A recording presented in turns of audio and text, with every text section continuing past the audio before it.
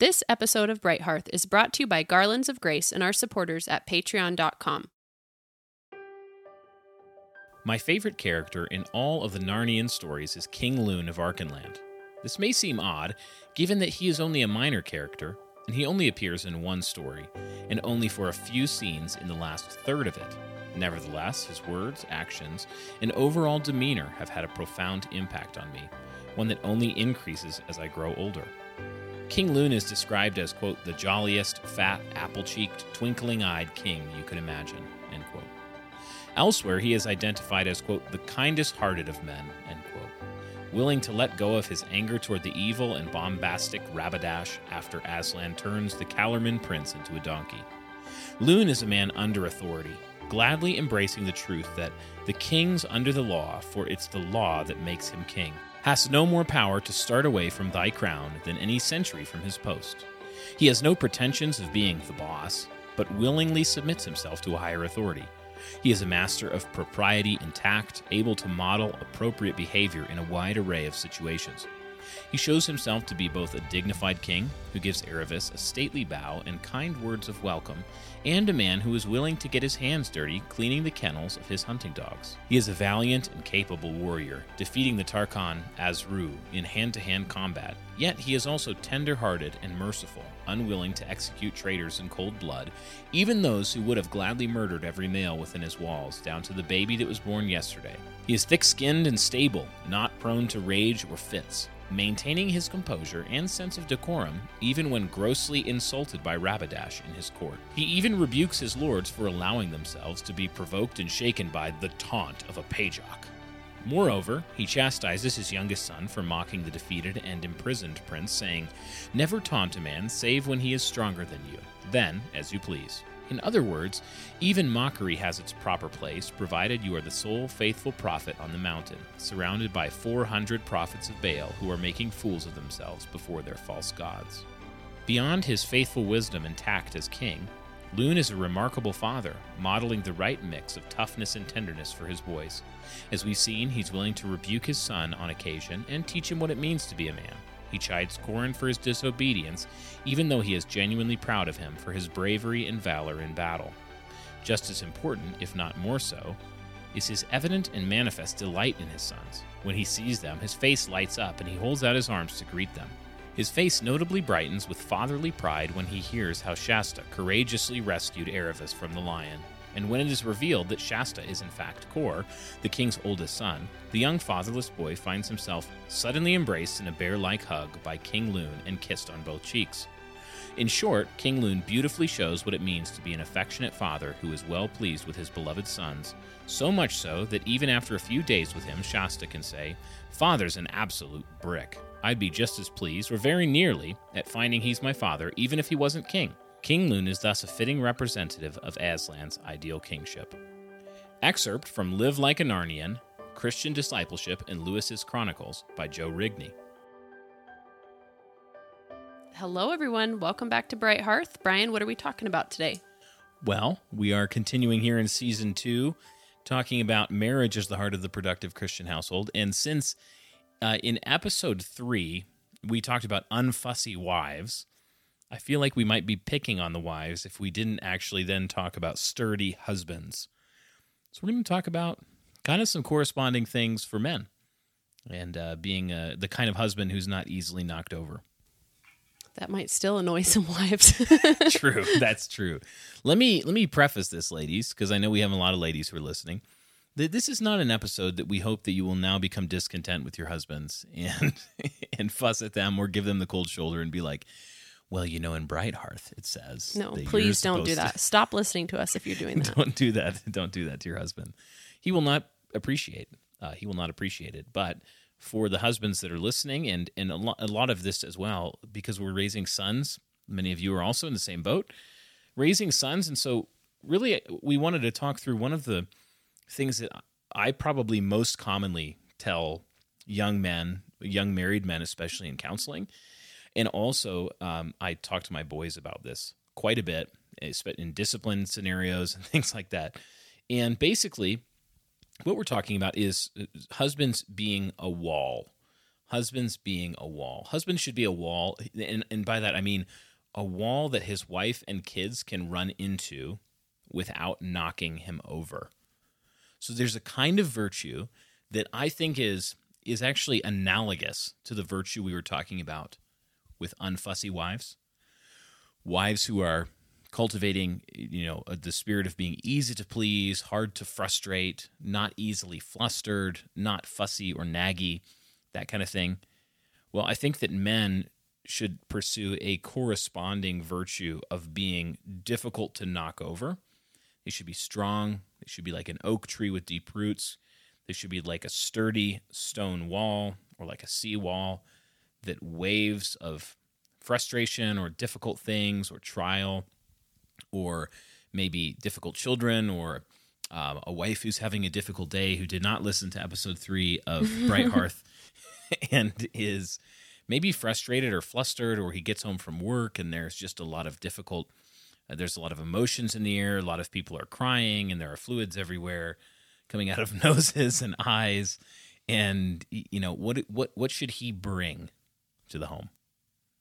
He should bring a solidity. He should bring a solidness into the home. And so we're going to talk about this around a few different sort of parts of what I mean by this and how I talk to men in the church. He should be a wall of protection, protecting physically, emotionally, financially, spiritually, etc. He should be a wall of self-control in ruling his own spirit, not easily pushed around emotionally.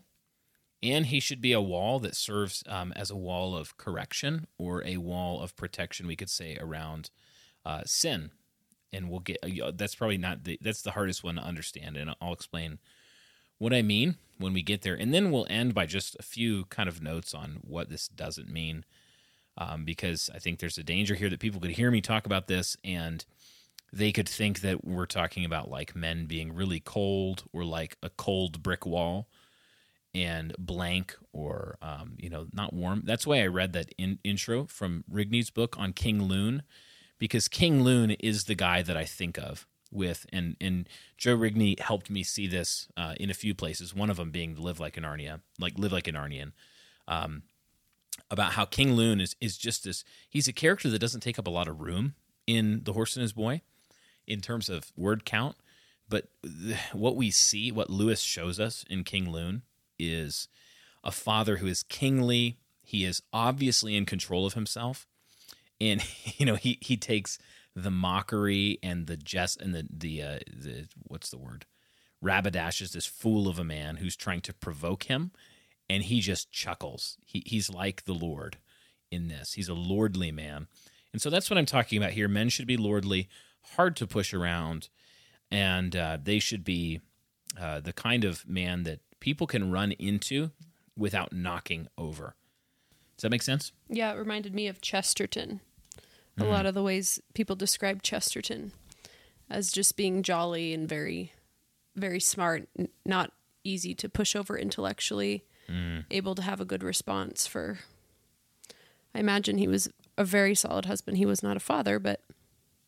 Did they have infertility issues? Yeah, they did. They had, but he loved kids. And that was something that was really cool about him, is his friends always said that they never let it get them down. Like they were never betrayed sadness about it. They just always, any opportunity they found children, they were happily playing and being joyful with them. And I think that takes a lot of self-control to be able to do that. It really does. And that's a great example of what we're talking about here is just including trial and including difficulty in life. A man is called to have he's supposed to be a certain kind of anchor in the home and not be tossed around by every wave. His people should be able to run into him and find a place to hold on to in the storm. So let's talk about this idea of a man being a wall of protection.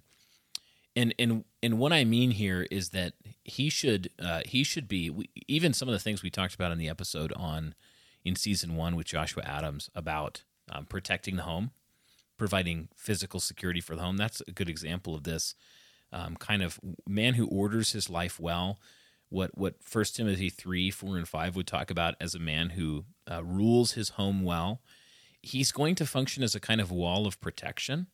He's going to be thinking about his home and his marriage and his children in the way that like a lord would think about his kingdom or his castle.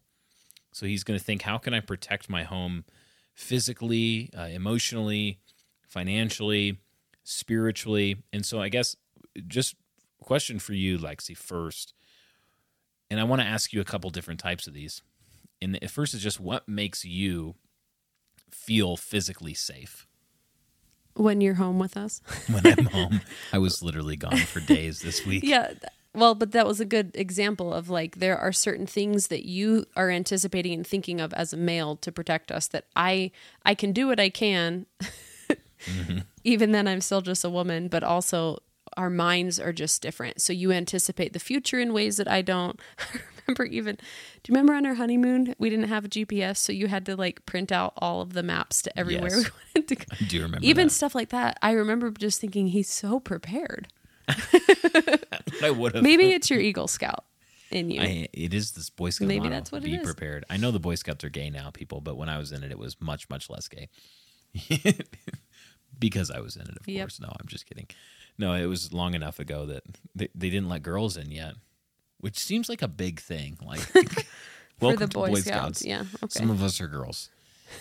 Yes, a man should be providing physical protection. I think this is like an obvious one, but it's worth just saying because, I think there's something in the male heart that maybe sometimes women don't understand, just the way that men think. We're continually rehearsing scenarios. I think maybe the other temptation would be that women today can be made to feel bad to not be able to protect themselves. Like, I don't need a man to do that. Yeah. I don't need a man financially. I don't need a man physically. I don't need a man emotionally. You do, though. You do. You were created to have a head in every single season of your life. Yes. So you're believing a lie if that's, Yes, like absolutely. What about emotionally? How can a husband help his wife feel emotionally safe or provide emotional cover? Well, I think this is kind of a roundabout story, but it'll make sense. I remember Amy Laurie from Mountain Housewife saying that women used to be able to be emotionally vulnerable with their husbands because their husbands would not take that information elsewhere. And it was a protection to the wives because their husbands could handle them. They could handle them being women. They could handle them being weepy at times and maybe even overly emotional and absurd and even sinful and all those things. But now we don't have men who, if I remember, this was the observation she was saying, we don't have men who are able to provide that wall of emotional stability anymore. So we have women who go on Instagram instead and cry all the time. Yes. Or I see this a lot with young girls who are coming into, I guess you could say, our culture of Christianity, who feel like the women around them aren't being authentic because they're not airing all their dirty laundry. Oh, yeah. Or like, maybe I don't have prayer requests necessarily that I show to every woman in the church. Yeah. But I have the elders' wives in a text thread that we're texting very regularly.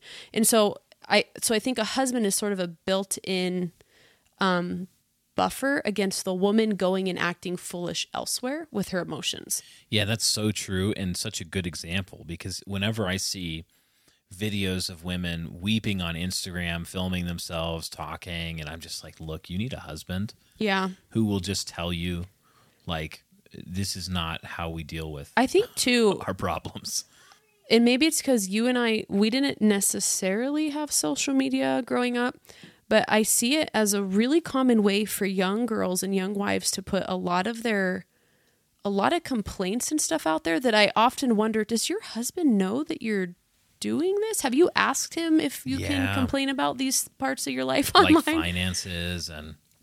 lots of different things that I just think it's an important thing as women to beware that that's a temptation. Not at all to be fake about it at all. Yeah. But to go to the proper channels where you can be authentic and real with your emotions because that person is actually equipped by the Lord to help and protect you. Yes, that is a good one. And I think that relates to what you've talked about in just how to...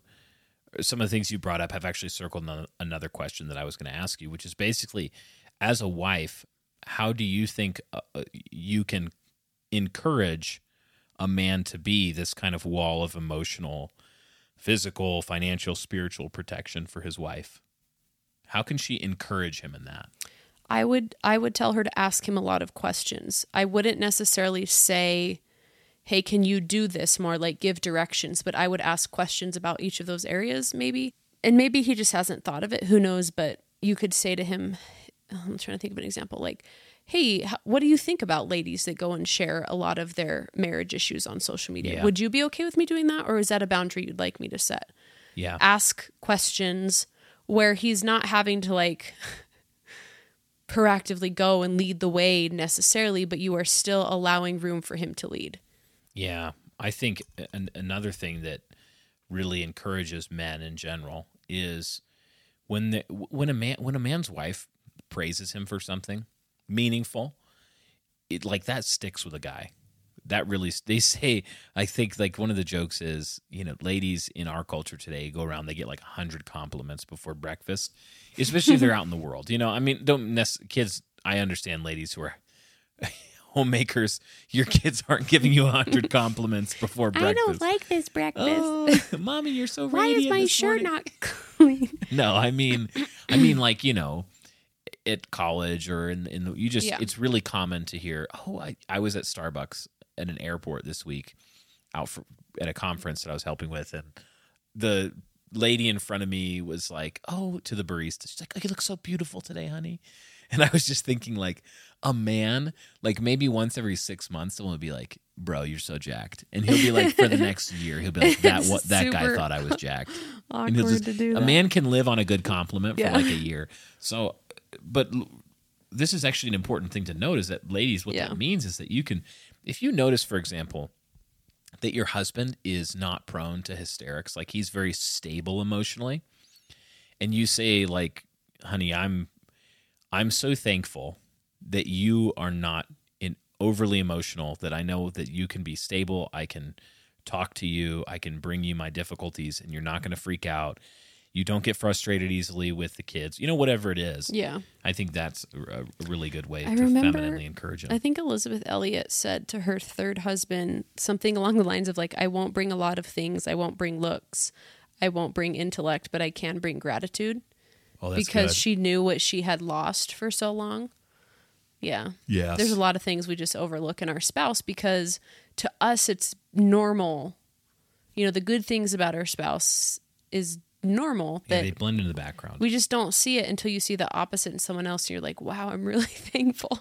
So true. You say that all the time. Like, you encourage me all the time with, if we've been in a situation where where there's just like a lot of immaturity or something, and you like, are very self-controlled. I'm so glad you're not unself-controlled or whatever. It's so funny because the way people think you are online, I'm like, the man has never been mad a day in his life, and I'm not kidding you. And he's married to me, so that's saying a lot. Oh, babe. See, look, she's modeling it right now. Cute. Look, I'm so... We're sharing headphones. It's really romantic. We have to stay so close to each other. We do. It's very romantic. Heavy breathing. Okay, anyway. What about financially? I think this is part of a man's role of being a wall of protection. It's like, so let me give you a scenario, and then I want your input on this. So I was just talking the other week with Eric Kahn, who's a pastoral candidate. A lot of you guys know him from the King's Hall or Hardman podcast. And he was saying, like, that he's seen this a lot in marriage counseling over the years, where the wife would be handling the budget.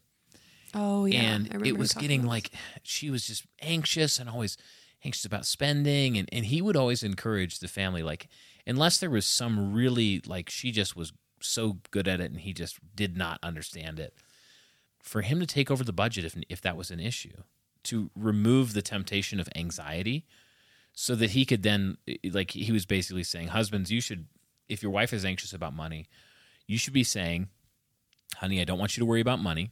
Here's the budget this month for, clothes for the family and you. Here's the food budget for the month. Here's this. Is that going to be enough this month? Let me know if you run into an issue. But I don't want you to worry about money outside of that. I'm going to pay the rest of the bills. I'm going to make sure stuff's taken care of." He might ask for help here and there. But I think money can be a common place of temptation for wives to feel a lot of anxiety. And one way a man might be a wall, depending on the disposition of his family and his wife, is to manage finances in a more active way.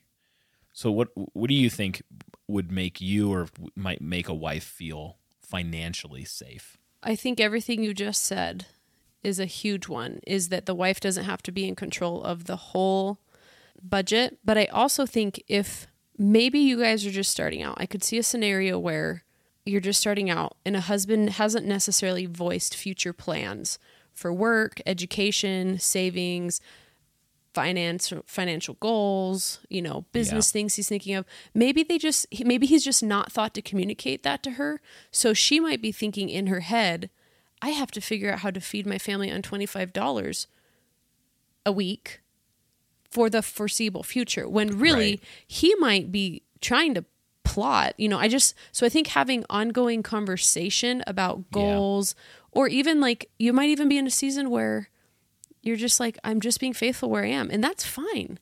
I'm just being faithful where I am. This is what God has called us to. This is what the season we're in. It's not very much, but he can make a lot of it if we're thankful. So, so just being like communicating to her that you're not just doing the least amount possible to get by, I guess is what I'm trying to say. Yeah. Like I think it would be easy if you didn't talk about it, or if a husband didn't take the lead in proactively communicating and setting goals. It can be hard to actually be disciplined about the budget when you don't see it connected to goals. Like, we're going to pay off debt, we're going to buy a house. Yeah, that helps me to stay on budget when I see a goal. If I don't have a goal, I feel like, what's the point? What's the point? What's even the point? Yes. And it's a particularly masculine duty to set that charted course for his family, for the legacy, for leaving an inheritance to children's children. It's specifically a duty in Proverbs that's pointed to the man. A man is a good man who leaves his children's children, an inheritance. So when we got married, I think for the first at least 5 years, I think it was, we made between $20,000 and $27,000 a year. I will also say I've never known your salary. If someone asked me today, I don't know your salary. And that has helped me a lot, because I've never had a category for like, I went without when you made X amount. I went without this thing when you made X amount. I always, I'm serious, and I've said this so many times, I've always felt like a queen. There's nothing I went without, because I didn't feel like you owed me a certain standard of living, because I just had you and I was happy. And I had books. Sweet. And you had books. We did not make a lot early on, but we were fine. Like, the Lord provided. We had our children, we had food, we had a place to live. Our mortgage was $225 a month at that point, and life was good. And financial protection as a husband really does. We've talked about this a lot in season 1, but sometimes a husband really does need to figure out, like, okay, it's okay that I make $30,000 a year here right now. I'm working hard. I'm not being a slacker. I'm not being lazy. But he might recognize, well, we want children. We want to be able to have a foothold, buy a house, and especially, I know, like, guys, this is crazy. Inflation, probably, we're talking like 25% inflation year over year may be real in some categories. Like, housing is insane right now. We just got our property tax valuation back, and it had risen like 40% year over year. And I've recently had our home appraised. We just had to have it appraised for some different things, and it was like my appraisal was far lower than the county just valued our house at. And I'm going to fight it, but it's like that's a reality right now. You also have been really good the last couple of years about helping me not think in terms of paycheck to paycheck, or like waiting to buy X until X time, which, yes, you do have to do that sometimes, but you would always say, if it's genuinely something you need, go get it. Don't wait until X amount of time. And it helped me to feel less anxious about things. Yeah. And it also helped me to be realistic about, like, well, do we really need that right now? That's or do we not? So it took anxiety off of me, but it also raised my responsibility, if that makes sense. Yes, because it's like we're trying not to think about, like, can we? And we're trying to think about, should we? Yeah. And, if we should, then... Should we right now? Yeah, should we right now? So those are all parts of being a sturdy man, I think, in financial provision. And I always encourage men, like, have a plan to make more money if you possibly can, especially if you're in a situation where it's beginning to be difficult to provide the basic things in terms of provision for your family, like Paul talks about. Don't be scared to take a risk. And I don't mean quit your job and start a business tomorrow, but I mean, don't be scared to do a hard thing that you feel intimidated by, like seeking some training, seeking mentoring, starting a thing on the side. Like, you have permission from the Lord to go and be a glory. Yeah. I think a lot of wives would willingly give up some extra time with her husband in order for him to become certified to be able to make more money for their family. And I'm sure there's lots of guys out there that if they were honest, they probably could make a lot of money if they were willing to. You guys just did a whole episode on this with King's Hall. Yeah. Yep. Yeah, there's a bunch of stuff in King's Hall that you might check out on that side. Lastly, a wall of protection spiritually for the family. A man should be taking the lead in providing a cover for his family. And I'm thinking about things like prayer. When you look at the Lord's Prayer that he teaches us to pray, it's an Our Father who art in heaven. It's not just a my Father, it's an Our Father kind of prayer. And when you start looking through the categories that he has us pray through, hallowed be your name, your kingdom come, your will be done on earth as it is in heaven. Give us this day our daily bread. Forgive us our debts as we forgive our debtors. Lead us not into temptation, but deliver us from the evil one. For yours is the kingdom and power and glory forever and ever. Amen. So it's like thinking through that list as a father. What I'm thinking about is, how can I be praying for myself and my family and then on outward into the church and my vocation and different things like that? Father, let your name be hallowed in my home, in my wife, in my children, in my church. Give us our daily bread, my children, my wife. Like, praying on out, I think is an important part when you look at the full armor of God in the sword, the offensive weapon being the sword of the Spirit, the word of God, and prayer. It's important for a husband to spiritually provide cover for his family as a wall where he would be keeping watch, being watchful in prayer for his family. And there are other things as well. What comes to mind for you about what makes you feel spiritually safe or protected? Well, I think me knowing that you're going to take my questions seriously, I think a lot of our listeners in regards to women are probably like me. But I know I'm studying, and if there's something that we're not necessarily agreeing on, or maybe it's because I don't understand, not that we don't agree, you understand, I'm going to go figure it out and research it. So you better go figure it out and research it too, because I'm going to submit to you, but I'm also going to have spent time researching my half. So I think that's something that's helpful for me is, like, I know you take my questions seriously and you're not going to be flippant about it or just be like, oh, she's a silly girl. But again, part of why I'm willing to go to you with that is because I know you have spent the time, and you're probably willing to spend the time if it's something I'm really worried about trying to figure it out, help me figure it out. Yeah, that's a great point, because I think you can have this problem where, let's say there's a theological issue in the house where a husband and wife are in disagreement over. And it's like, let's say it's head coverings, something like 1 Corinthians 11. She's read some things. Maybe you've listened to us. You'd be like, I actually maybe, and we're going to talk about this season, but maybe you think I should wear head covering in worship or all the time or in some context. And let's say that the wife has studied it and she's read and she's looked into it. She's listened to some sermons. She's like, look, I'm pretty convinced of this. And the husband, and she says, okay, Frank, imaginary husband, Frankie boy, that's her pet name for him in this scenario. So it's a sign of respect that she calls him Frankie boy.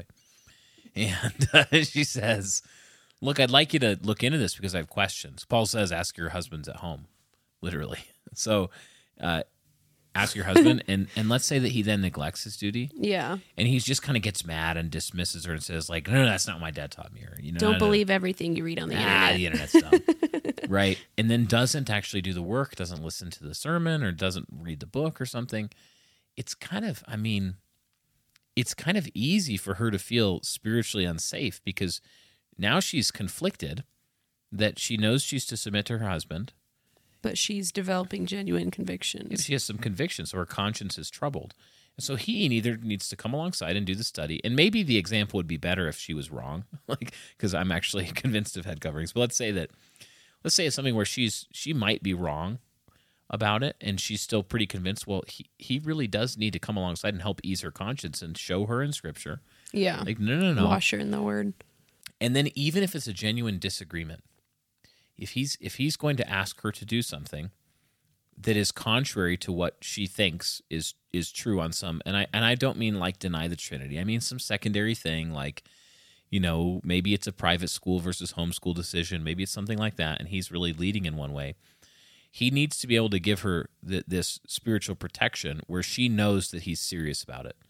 She knows that he will read the books, he will do the work, he'll open the Bible, and he will be able to reason from the Scriptures. Yeah, because baptizing babies. You don't want to give your wife, you don't want it to become like well, he's just not very smart. He's not willing to look into that. And so I can't talk to him about that now. Because in some ways you are fueling that in your wife if you're not willing to lead her in that way. Absolutely. A man is leaving his wife vulnerable to these things. Yeah. And some of them will lead her to places that are unjustified where now she's sinning against him. But he's still responsible for making a context, making an environment where it's very easy for her to have those thoughts about him. This episode of Bright Hearth is sponsored by Garlands of Grace, which is a wonderful Christian company that offers a variety of very versatile head coverings, head wraps, and headbands for sale for women and girls. They're very versatile. Whether you're head covering for 1 Corinthians 11 reasons or just looking for a pretty and feminine head covering, they've got you covered. Babe, why do we like Garlands of Grace? I really liked Garlands of Grace because when I was first trying to recover this call to head cover, I didn't necessarily want something that was super trendy and that everyone else was doing. And I found their pieces really feminine and timeless in a way that just a lot of other coverings that you could pick up at Target or on Amazon just weren't. And they are very quality. And if you are a mom trying to cover in a pew with wiggly children, you know how hard it is to actually keep a head covering on. Yes. And I really like their volumizer bands that are velvet and they stick to your head, and I have had no issues with them.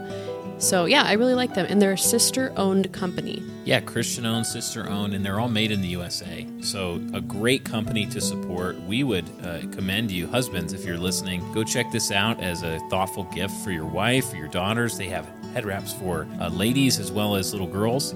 And they've got a whole lot of different styles, a lot of different beautiful colors, and really great quality company. So we're glad to have them as a sponsor for this episode of Bright Hearth, and you can support us by supporting them. So head over to garlandsofgrace.com. You can use the link in the description of this episode, and we hope that you'll give them your support. Yeah, I think too, maybe it's just our relationship. But there's been 2 times I can think of in our marriage where you were like, whoa, put on the brakes. Let's think about that over specific topics. Whisper one in my ear. What? Know what it's about. Whisper in my ear. No. Off the mic, whisper. Are you serious? Yeah, I want to know what you're talking about. Well, I'll say one of them. Okay. It was when I was following the Fitzpatricks really closely. Oh, yeah. And Antinomians. Yeah, so that was one of them. The other one wasn't necessarily a theological thing, but it was somebody that I was reading. I really respect that they have dabbled in the past in anthroposophy. Oh, yeah, I remember and that. Y'all, anthroposophy, theosophy. Yeah. Don't go there. It's bad. Don't go it's bad there. Stuff. And you weren't like, saying, no, I'm an anthroposophist. No. Just to be clear. I was asking you questions about it because I didn't understand it. I was like, Lewis argued with all of his friends about this. But those are the only 2 times that I can remember you giving me very clear warnings. Yeah. And I was thankful because I was like, well, I respect you. You don't tell me to hold up super often. Whoa, hold up. But it's easier for a wife to submit to him in that. Yeah. If she just knows that he's a thinking man. And it's not that he's like a theological nerd. No. Not every man is going to be like that. But that he is a mature spiritual man, that he cares about the truth, that he will come to convictions and lead us home. And that's why even in our church, when there's disagreement, maybe a family's like might disagree with some doctrine or other in the church, and that's totally fine. There's a range within our church on many issues. But let's say that I am not even worried about it if I know that the husband is engaged, and he's a godly man, he's leading his home, and it shows in the family. It's like, we'll sort that stuff out, over time. I'm glad to see a man, even if it's something he disagrees with me about, maybe it's like they're amillennial, not post-millennial, but it's like he's reading, he's doing the work, he's a thoughtful amillennialist or, whatever else, and I say, God bless you. Yeah. Let's talk about it maybe, but God bless you. So then that was really one of the meatier sections here, because I think it's at the heart of what I'm talking about with being a sturdy husband, being a wall. But the next one is that he should be not just a wall of protection, physically, emotionally, financially, spiritually, etc., but also just a wall of self-control, meaning that he's not the man that's like the Proverbs warns against, that is a man without self-control is like a city without walls, which is easily broken into, easily plundered. A man needs to be in control and rule over his own spirit. And that means that a godly husband is not easily annoyed or made angry. If you are very easily annoyed or made angry, you're not a wall. You can be tipped over. If your wife has a bad day and you come home from work and she's frustrated with the kids, maybe she's short with you, and you just immediately get so annoyed and angry and fire up, and you're just like you're instantly to an 8 or 9 or a 10. You're raising your voice, these kinds of things really quickly. You're telling me like, "Whoa, stop being a naggy." You're immediately just like going to the rebuke and the. You're not a wall. You're not being a sturdy husband. A man needs to be in rule of his own spirit. This is why elders cannot be given to fits of rage, because it is a masculine polarity sin to be given to fits of rage. So this is one of the sins that men commonly struggle with. Women can too. Doesn't mean they can't. Just like women can struggle with lust, and many women do. More and more looking at pornography, week by week, year by year in our degenerate age. But just like more men struggle with lust in a more direct way, more men tend to struggle with anger and unrighteous anger. And so a man needs to be a sturdy man. He needs to be a wall. And this genuinely means that other people can be sinning around him, and it doesn't easily provoke him to sin. Does that make sense? Yeah. That's what I was thinking, was if he is proactively leading in all of these ways, the rebuke and correction should be very, very minimum. Yes. Yeah, it should be like, man, and this is tough. Again, like this is one of those areas where we have kids. There's kids playing in the backyard all the time. There's fights that break out. There's kids sin. Young kids don't have self-control developed yet, so they're emotionally unstable. Different kids are different, but I mean, all kids, when they're younger and they're growing up, they generally haven't learned how to regulate and control their own emotions yet.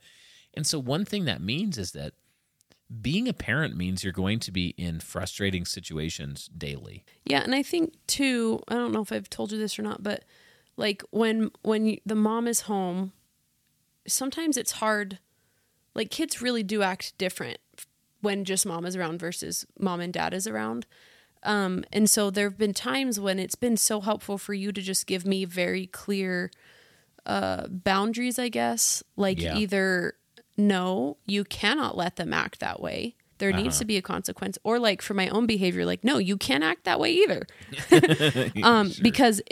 Because I guess like if mom is left to her own emotions and there's no leadership from dad in that way, at least I find myself questioning like what is too far, what isn't far enough. Mm-hmm. And so then I'm kind of like vacillating a lot instead of knowing these are my husband's clear boundaries. These are the rules for a house that dad has set. This is what I'm enforcing. So I could see if a husband isn't able to do that, like lead proactively in that way, that a wife could just be left on her own to the emotions, every whim of emotion that she has, instead of like, no, my husband says it's unacceptable for a mother to act this way, so I don't act that way. Yes. And if a man isn't in charge of his own spirit, he can't come in and provide that stability. That's the next thing I was going to say. He just can't do that. It means more to me when you tell me something like that, because I'm like, he's serious and I see him be serious about it every day. So, I mean, one thing for men, and this is actually one of the things that I think women do wrestle with, and maybe you can correct me on this, but do wrestle with, and they do have to try and do this as well. But I think men, the way that we handle this, like dealing with your own emotions, not being pushed around easily when people are sitting around you, not getting easily frustrated or annoyed, is that a man needs to kind of be able to go into his heart and turn off his emotions in a certain way. Like, he needs to be able to go in and kind of detach himself from the situation and say, no, I'm going to remain totally calm. Like, I'm just going to be a still mountain lake before the tempest of kid emotions or whatever. And so, in some ways, I think ladies might not understand this exact kind of masculine ability.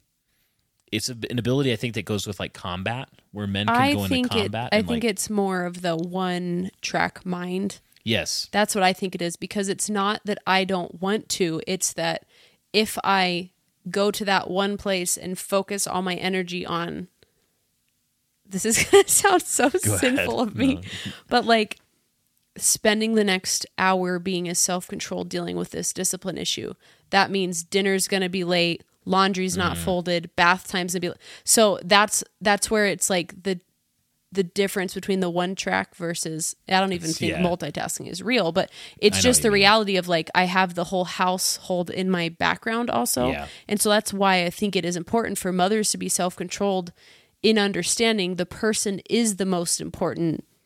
Yes. The dealing with the heart of the person is the most important task you could be doing in that moment. To your point of like, that's why it's helpful for a husband to be able to come in and say calmly, I know there's a lot going on. What I want you to do in this situation is this.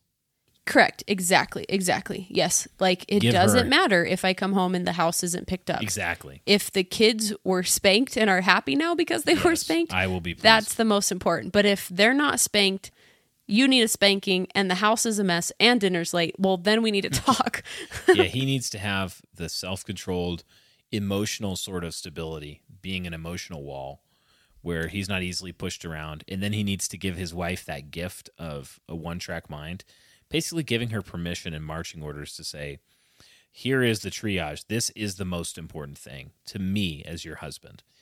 It's, I want my kids to be well-loved, well-disciplined, and not for them to run you over because you're distracted and trying to get important things, but they're not as important as the kids, and them not, being hellions. So the wall of self-control is really foundational to all this. We could have put that first, but I wanted to unpack more of what I practically meant. So he needs to rule his own spirit, not be easily annoyed, pushed around. The last aspect of this is the one that I think is maybe the hardest to understand when I said it up front, is that he's a wall of correction. Walls are corrective in the sense that walls tell you, don't go here, stay here. So a wall can sometimes be so important that it's like there's a wall or a fence at the edge of big popular tourist areas of like the Grand Canyon that say, don't go past here or you could die. So a husband needs to cultivate in his marriage and in his family the capability of being a wall in the right places, that if people run into them, they receive correction. So a husband is the head of his family, he's the head of his wife, and he actually has a duty to help his wife grow in her sanctification, not just children. So that means that he has a duty to help his wife when she's caught in a sin or a trespass, to repent of that sin or a trespass. It's like Galatians 6:1, you who are spiritual, when anyone's caught in a trespass, you who are spiritual, restore such a one in a spirit of gentleness, keeping watch on yourself, lest you be tempted. Well, a husband, if that's a duty we have to all of our brothers and sisters, how much more, an off fortiori argument, how much more does a husband have that duty towards his wife? He's in this position of headship and responsibility to give an account for the state of his home. So that means that when a wife is dealing with, like, maybe she just has had a naggy spirit for the last 3 months. Maybe it's been a tough season and she's giving into pity parties. Maybe she's been really disrespectful to him. Maybe there's been some issue in the home.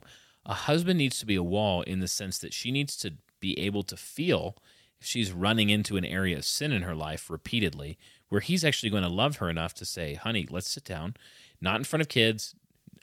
Not in a harsh or overbearing way. I'm not talking about wife spanking, which I think is stupid. I'm literally talking about, just for the record, I'm going to head off all of the tweets that people are going to be like, Brian thinks that he should be a wall and he should spank his wife. No. Let my brother and sister in Christ, let me be fully transparent with you. Please do not spank your wife and then say I told you to, because I did not. In fact, I'm telling you right now, don't do that. She is an adult. So what I'm talking about, though, is being able to calmly, lovingly, gently, patiently, keeping watch on yourself, correct your wife in her sin. She needs this from you.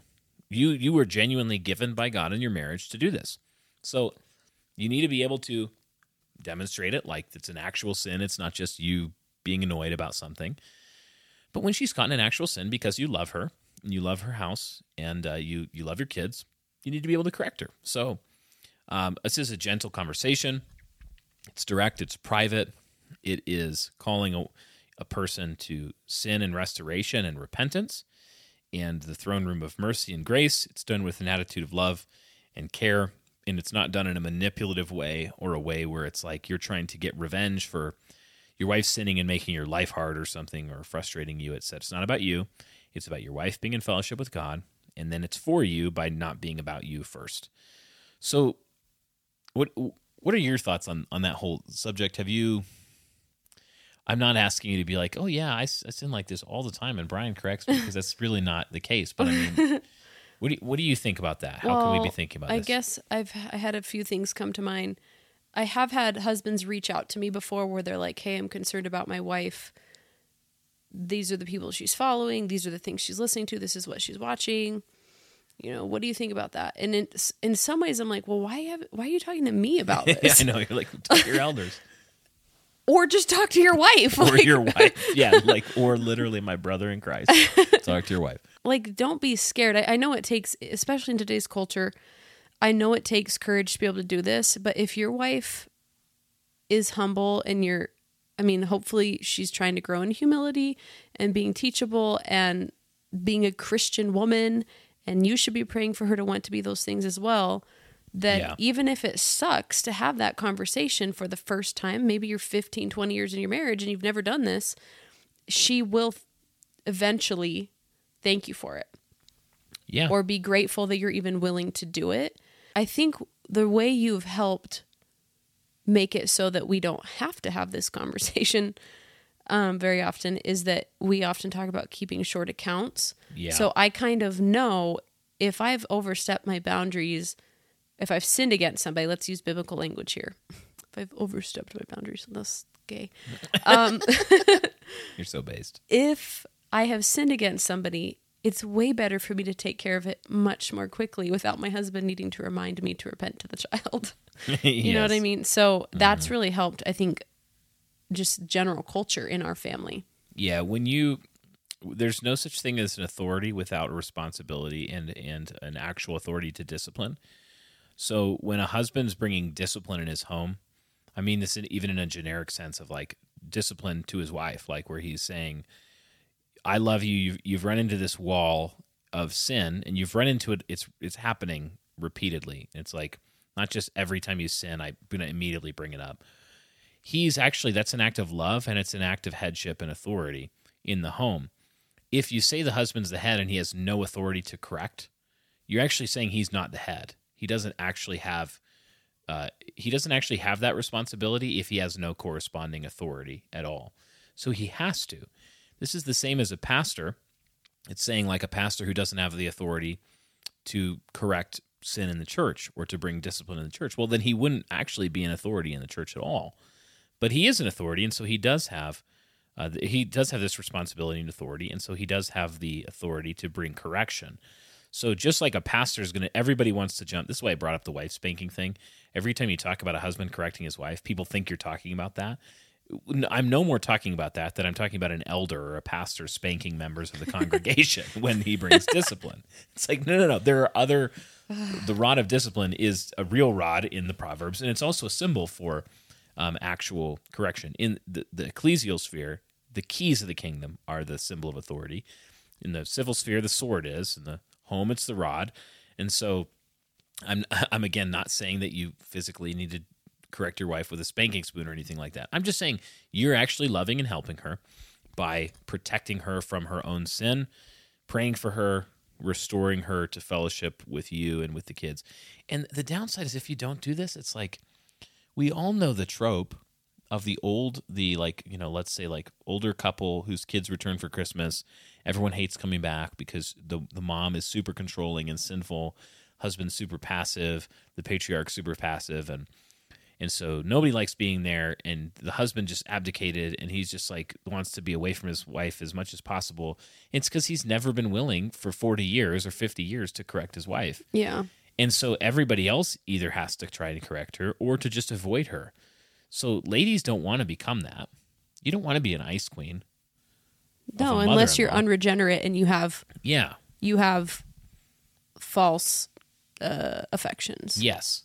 So this final duty is very important in marriage, is that a husband needs to understand that it is his responsibility to be a wall around, to protect his family from sin by lovingly leading and restoring them to fellowship when they sin, and even to do that for his wife. And that this is actually a part of his love for her, and it's to be done gently and humbly and with keeping a watch on his own soul as he does so. A husband can even, if his wife is unrepentantly sinning, bring her to the church. He can, just as we've said before, that if a husband is being harsh with his wife, not listening to her, and beating her or doing something sinful, that there are other authorities that can be appealed to. If it's criminal, that she can lawfully appeal to civil authorities. If it's spiritual abuse or if it's sin that's maybe not a crime, she can appeal to the elders of the church, and that's not sinning at all. And it's not. It's perfectly consistent with submission to do so as well. So it's the same kind of thing going on here. A husband has those tools to love and lead his family, and he should do that in love. So lastly, and we'll end with this, none of this means that he's cold or unfeeling. Like being a wall doesn't mean like he's not tender and soft. No, he should be jovial, joyful, kind, tender-hearted, hanging with the kids, laughing with the kids, smiling at his wife. When I say a wall, some people think I mean emotionally distant. Well, that's what I was going to say is, as you were talking in the beginning, I was thinking about how none of this works if the husband is not cheerful. Yeah, totally. And I think two things can go a really long way in kids and a wife respecting a husband in this way is cheerfulness. And I wouldn't necessarily say generosity because that just automatically we think of money, but like thoughtfulness. Yeah. So that you understand, like, even when he is coming to you, he's thoughtful in 99 other ways. So the one time he has to come to you to correct you, or, he has a concern about something, you can trust he's also being thoughtful there. He's not being thoughtless. He's not being rash. But a husband really has to be proactively doing that in a lot of other ways too. Yeah, that's exactly right. And lastly, it doesn't mean that he is always the problem. Just because he's taking responsibility for being a wall, being self-controlled. Some things genuinely are other people's fault in his home when things go wrong. Like there are wives who divorce their husbands unbiblically. There are children who rebel. And just because something is his responsibility doesn't mean it's his fault. So we're not saying just if you do everything right, everything will go well. We're just saying these are your duties before God. You obey them in faith and trust that the Lord will bless. And trust him even if there's trial involved in that. He's still good and he's still for you.